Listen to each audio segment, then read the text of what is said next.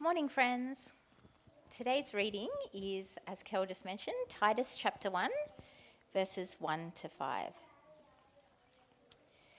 Paul, a servant of God and an apostle of Jesus Christ, for the faith of God's elect and their knowledge of the truth that leads to godliness, in the hope of eternal life that God, who cannot lie, promised before time began. In his own time, he has revealed his word in the preaching which I was entrusted by the command of God our Saviour. To Titus, my true son in our common faith, grace and peace from God the Father and Jesus Christ our Saviour. The reason I left you in Crete was to set right what was left undone, and as I directed you, to appoint elders in every town.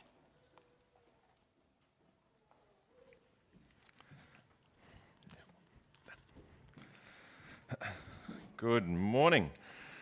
Thank you, Shireen, for that massive Bible reading. I have to admit, after last week, it's nice to camp out in just a few verses.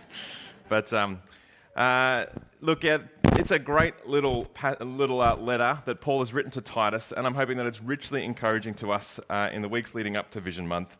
Let me ask you this question. What's a movie scene?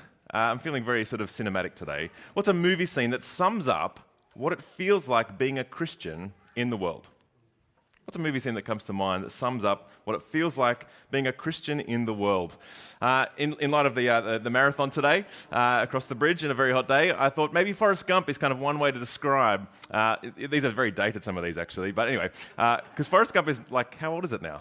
Like old. But anyway, at least it's in colour. But anyway, so there's Forrest Gump, kind of he just with all the pressures he's feeling, he just heads out the front door and starts running. And everyone else thinks he's a weirdo for doing it, but kind of following him a little bit as well. Maybe that's what it's like to be a Christian in the world. You know, you're just putting one foot in front of the other, stepping out in faith. Everyone thinks you're a bit weird for doing it, but they're kind of curious as well. What about Alice in Wonderland? Maybe you've come to church, you think you're the only normal person here because everyone else is a bit weird, but you know that the whole world has gone mad, and so you might as well enjoy the party. Or what about this? Here's a scene from Gravity, maybe you think the mission is good, you've got confidence in kind of how things are going, you're out there in the glorious kind of, space and creation, and then all of a sudden some space debris just knocks you for six, and you're detached and drifting. Sometimes, we know the goodness of God, right? We know the goodness of his mission. Sometimes things just hit us for six and we feel detached. That's certainly how I felt yesterday when I got the phone call about Judy. What about Blindside? I haven't really watched this movie, but I looked it up on the internet. Sandra Bullock again. She plays Lee Ann Tuohy, I think. She's a wealthy woman, and she ends up connecting with and opening her home to Big Mike, who's sitting there, becomes an NFL star. He does not have a place to live, and she opens up her life and her home to care for him. Maybe that's what it's like for you as a Christian living in the world. Whatever resources you have, you seek to be a good neighbour, to care for those around you. What about this? Maybe it feels like Saving Private Ryan. This is a classic. I remember seeing this movie on sort of the big screen. It was the first movie I saw sitting in the very front row. And it was like a 3-hour movie and I broke a neck afterwards. But anyway, it feels like the whole world has gone to hell. It is so messed up. Everyone and everything is hostile. And your mission to save Private Ryan, to do a good thing, just feels absolutely hopeless. There's infighting in your team. It's all very stressful. In this particular scene, Captain Miller opens up because the stress in the team has become so significant as they deal with massive ethical and sort of issues, as well as just deal with the stress of nearly dying every moment of the day. And there's insubordination. The guy in the front there is about to hold a gun to one of his fellow soldiers, and then Captain Miller just interrupts this kind of super stressful moment and just says, "What's the pull on me up to?" And he's referring to kind of how people were sort of betting on what people's lives were really like outside of all they knew on the battlefield. And Captain Miller opens up that he was a high school teacher. And it just kind of is surreal that this kind of captain in this hostile and stressful moment had another life altogether, a peaceful life. I actually think Titus might have felt a little bit more like this scene. Titus is on Crete. Crete is a Greek island. How is that anything like what's happening with Saving Private Ryan? It seems an amazing place to go. In fact, one of my children wants to go to Greece, and the Greek islands would be amazing. I'm all up for that, except it's very expensive right now. Why is it so much like Saving Private Ryan? Because Paul says in verse 5, the reason I left you in Crete is to set what was left undone, to set right what was left undone, and as I directed you to appoint elders in every town. And as we read on in the verses after what we had read out to us, Paul outlines that there are many rebellious people amongst the churches, and Titus must silence them because they're ruining entire households. So there's a number of churches across Crete. It's still very new. There's not much leadership, and everything feels kind of hostile, actually, because Paul goes on to say in verse 12, what's Crete like? It's not like this. It's more like this. Even one of their own prophets, Paul admits, describes Cretans as always liars, evil beasts, and lazy gluttons. And so the context is hostile. The church is kind of just scrambling to make sense of itself. There's not much leadership, and there's all kinds of infighting and false teaching that's happening around. And Paul says, I left you in Crete so you could fix all that up. It's like he's been paratrooped in to this hostile environment where the odds feel seemingly hopeless. What would you say if you were Paul to Titus to encourage him? What would your letter to Titus look like? Chin up, mate, it'll be all right. Might need more than that. Would it be apologetic? Sorry you've got to do this, mate. Do what you can and get out of there. Would it be militant? Crush the enemy and make Jesus proud? Would it be cultish? Ignore the Cretans and just find the true believers and set up your secret church? Well, it's none of those things. It's the gospel. Paul diffuses all of these feelings and all of these possibilities by beginning with his own personal conviction that flows out of knowing the truth, knowing Jesus. This letter is an invitation to join Paul, who joins Jesus, in the truth that transforms. It is a reminder of why Paul does what he does, because God is doing what he does. He saves, he transforms. This is personal. Verse 4, to Titus, my true son in the common faith. This letter is a beautiful letter from a spiritual father to a spiritual son, to encourage him to remain steadfast in the truth, even while everything looks hopeless. And so really, I'm just going to step through each verse in this opening introduction to Titus. I want us to be drawn into Paul's and God's heart, to further the faith of the elect, to deepen their knowledge of the truth that leads to godliness, to ground them in the hope that leads to eternal life, to remind them that the God of all history is with them, and all because of the grace that leads to peace. What a wonderful few verses for us to camp out in this morning. And so let us begin. Because Paul is not being a military commander barking orders at a distance. He's a servant of God. That's how he describes himself, verse 1. Paul, a servant of God and an apostle of Jesus Christ. He is a servant in the pattern of the Lord Jesus, who made the glory of God known as a servant. And his apostleship means that he has been appointed for the task of making this glorious Jesus known. And that apostleship, rather than being kind of a position of great power and grandeur, has led him to all kinds of things being shipwrecked and beaten for the faith, of facing insurmountable odds, and yet seeing a great fruitfulness that has seen transformation in people's lives in all eternity.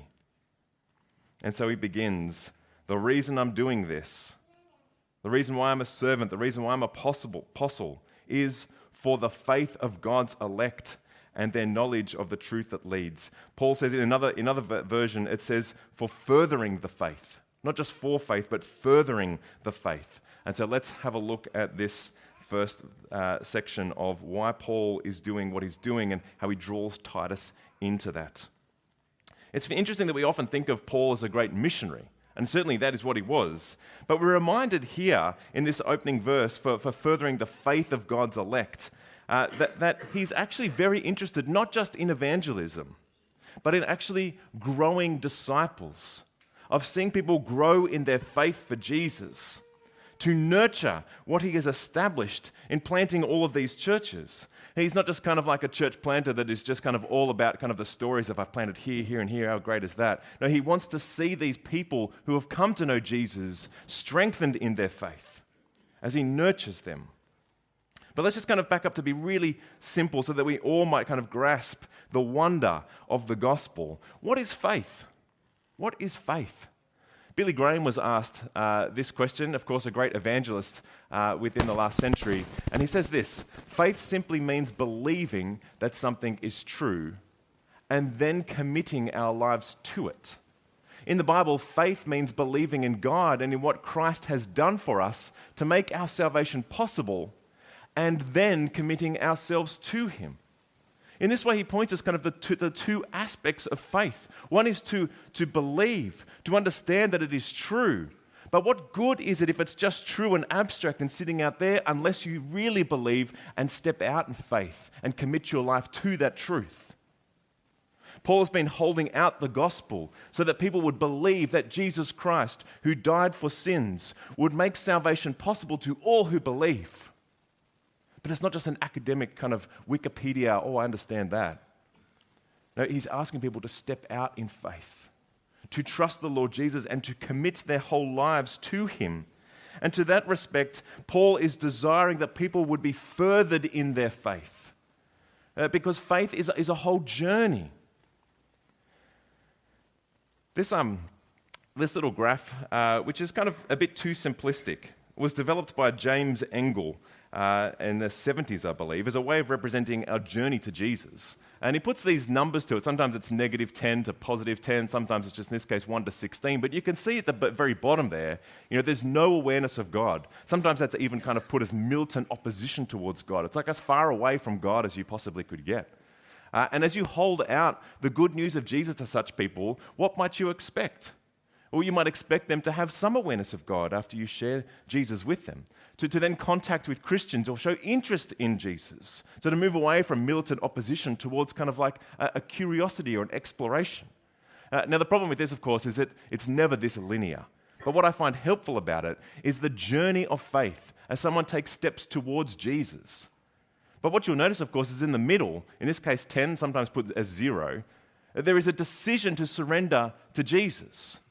Where faith has become real and someone's committed their life because they believe Jesus is who he says he is. But then after that, there's still a journey to go. There's a furthering of faith, of knowing Jesus more, and as Paul puts it, knowing the power of his resurrection more and more. And Paul here is saying, I do what I do, and I want you to join with me for the furthering of the faith of God's elect. God's elect. Now there's a can of worms we could open up. What does God's election mean? Well, I'll come to this in a moment. I'll leave it up there for now. God's election is one of the big doctrines that God really is sovereign. And what do we mean by sovereign? We mean he is the king who is over all things. There is nothing that's outside God's purview, his vision, his ability to intervene, for all plans to actually be woven towards the glory of the Lord Jesus Christ. Election means that God gives us salvation. We cannot earn our salvation. There's nothing we can do. It is a gift given to us, and it is all within God's sovereignty. Election means that God has elected people to come into a saving relationship with the Lord Jesus. Now, this gives us great comfort at one level. So, for instance, as this afternoon, a few of us go door knocking in our suburb, and there is not a pressure for me to kind of try and push my message upon people so that in my efforts people would be saved. Rather, it is a sense that God is already working ahead of us. He is softening hearts and drawing people to himself, and I am part of that plan, and it is altogether liberating and comforting to know that God is mighty to save. But of course, our philosophical minds like to run with this doctrine and might say things like, well, if God is in control, and if he elects people to salvation, then why bother? Let him do it all. Except that as we are furthered in our faith, as we want to honor and glorify God in everything that we do we not want to participate in his mission? Do we not want to honor him in the way that we live and hold out and sort of, overflow the love that we have found in Jesus? J.I. Packer, who wrote a book on evangelism and the sovereignty of God, are trying to hold these two things together. Why do evangelism if God is sovereign? Well, it's not a satisfying book in the sense that he magically resolves the tension of these two things, but rather he says we must live in the tension of holding these two truths together, that God really is sovereign and we really are called to evangelize. But he writes this, I find it helpful. The prayer of a Christian is not an attempt to force God's hand, but a humble acknowledgement of helpless dependence. What we do every time we pray is to confess our own impotence and God's sovereignty. And when you pray for the conversion of others, when you pray for unconverted people, you do so on the assumption that it is in God's power to bring them to faith. Can you see why this doctrine actually brings us comfort and liberates us to participate in God's mission rather than to go and try and save the world in our own strength? I'm reminded of the story of Joseph from the end of Genesis. Joseph was the Technicolor Dreamcoat story, right? He was not his brothers were not a fan of Joseph. He was sort of a goody two-shoes in their eyes, and they threw him in a well and then told their dad that he had been killed by a wild beast. And yet, all the while, Joseph, at every step of that story, just continues in simple steps of faith, with great integrity, seeking to honor God in all that he does. And so when he finds himself in prison, he simply shares the good news that bubbles up out of his heart to those around him. When he finds himself in the courts of Pharaoh, he continues with great integrity, bubbling up all the good news he has in his heart, because he believes that God is sovereign. It goes really badly for him, and then it goes really well for him, to cut a long story short. And as his brothers actually come before him in great need, while Joseph is great in the kingdom of Pharaoh, his brothers don't realize who he is. But he concludes the story by saying, "You meant great harm for me, but God meant this for good." I think it's an incredible story of, while we don't see the big picture, God does. And we are trusting that God is sovereign. And with every step of faith we take, we are entrusting ourselves to the God who is able to take our actions and weave them into his sovereign plan for his glory. And so Paul labors to further people in their faith, knowing that God is sovereign. He calls people to himself and liberates us to participate in calling others to him as well. God doesn't want our strength, never did, never will, but he wants to give us his strength. Paul goes on to say he wants to deepen people's knowledge of the truth that leads to godliness. So he said, Paul, a servant of God and an apostle of Jesus Christ, for the furthering of faith of God's elect and their knowledge of the truth that leads to godliness. Brothers and sisters, we ought to be soaked in the truth, the good news of our Lord Jesus Christ. And this truth, again, is not just a Wikipedia article that just sits in abstraction of things that interesting facts you might learn, but rather it sinks into our heart and transforms us and changes us and leads to godliness. What is this truth? Well, Kel's already referred to it, actually. That's a white screen of death. Okay, very good. The truth is, that's very kind of enigmatic. It's from Titus chapter 3, when Paul says, "But when the kindness of God our Saviour and his love for mankind appeared, he saved us, not by works of righteousness that we had done, but according to his mercy, through the washing of regeneration and renewal by the Holy Spirit, He poured out his Spirit on us abundantly through Jesus Christ our Saviour, so that, having been justified by his grace, we may become heirs with the hope of eternal life. This saying is trustworthy, Paul says. That is, the truth of the Lord Jesus is that he has saved us and done so by pouring out his Holy Spirit in us and joining us to all that is Jesus. And so that as Jesus died for us and rose again, so too have we died to our sins and our old self and are now raised to new life to live with him now and forever. And this is all because of the gift of grace. We have been justified. We have been made right with the Lord Jesus because of what he has done for us. And Paul wants brothers and sisters to grow in this knowledge of the truth that leads to godliness. How could we not be transformed by the Holy Spirit that lives in us, that binds us up with Jesus so that we might know him more and more? It gives us the power to be able to say no to ungodliness, as Paul says in Titus 2, and yes to living out who we really are in the Lord Jesus. This is a truth that changes your life. It is a truth that we measure all other truths by. When I look to older saints of the faith, I see people who are inwardly being renewed, who have a peace and a joy that is evidence of the truth that is rooted deeply in their life.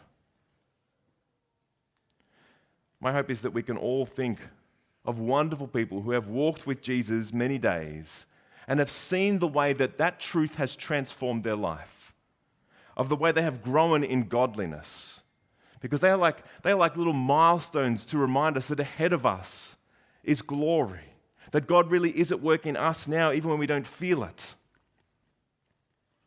Is this a truth that you need reminding of?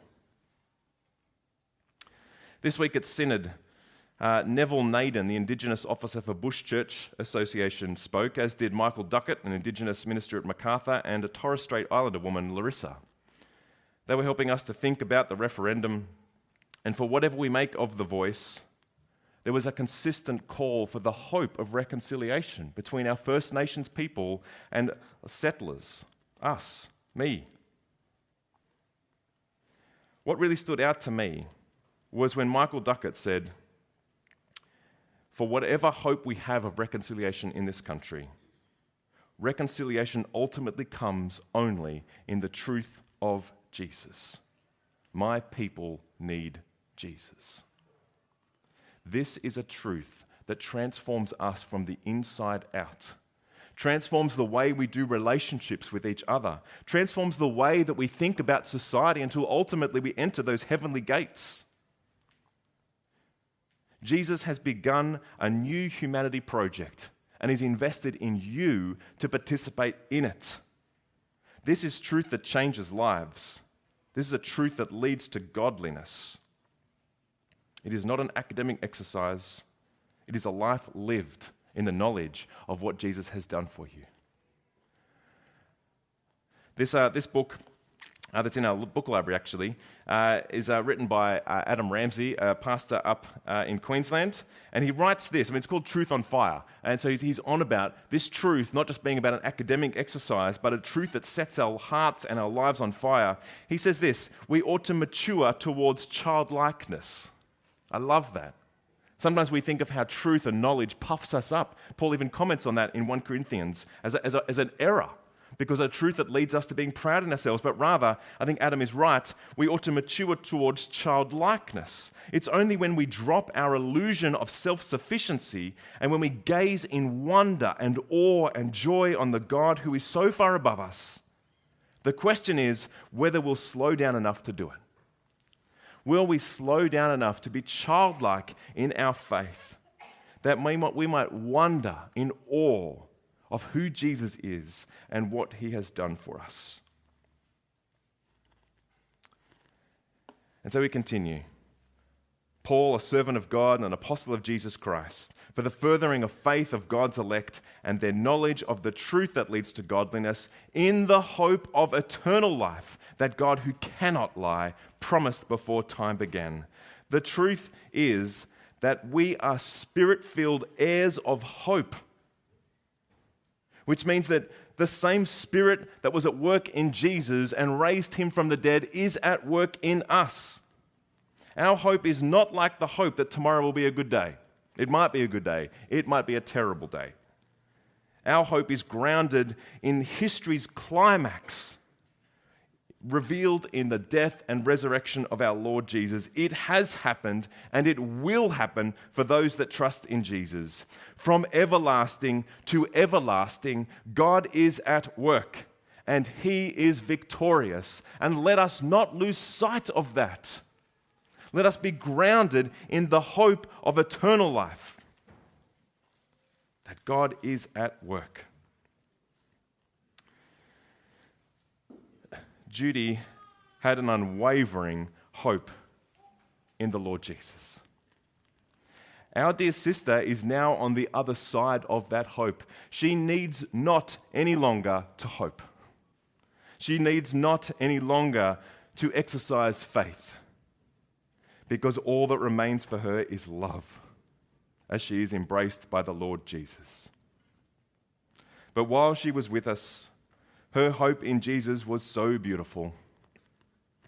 I remember her telling me, and Jemima has already prayed this in because it was such a beautiful expression of her faith and hope.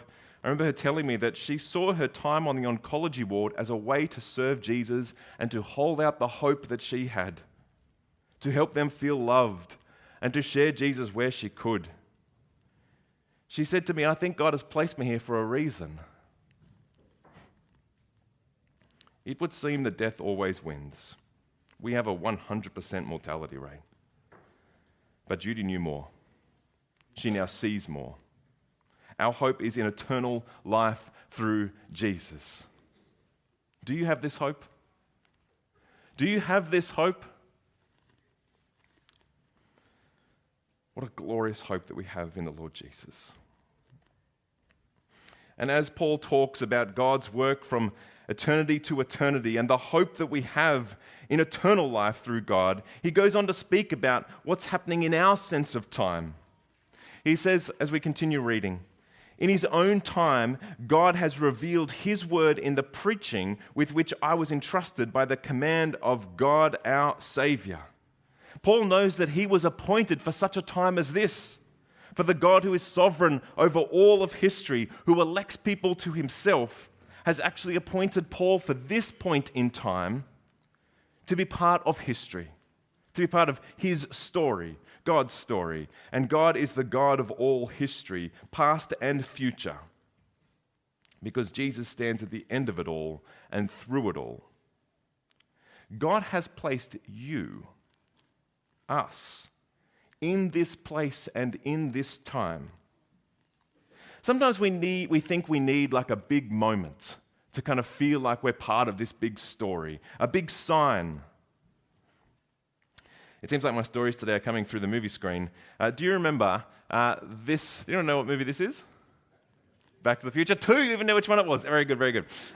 Sort of coming from the same era as some of those other movies, maybe a little bit older. But in the story, oh my goodness, Michael J. Fox, what's the character's name?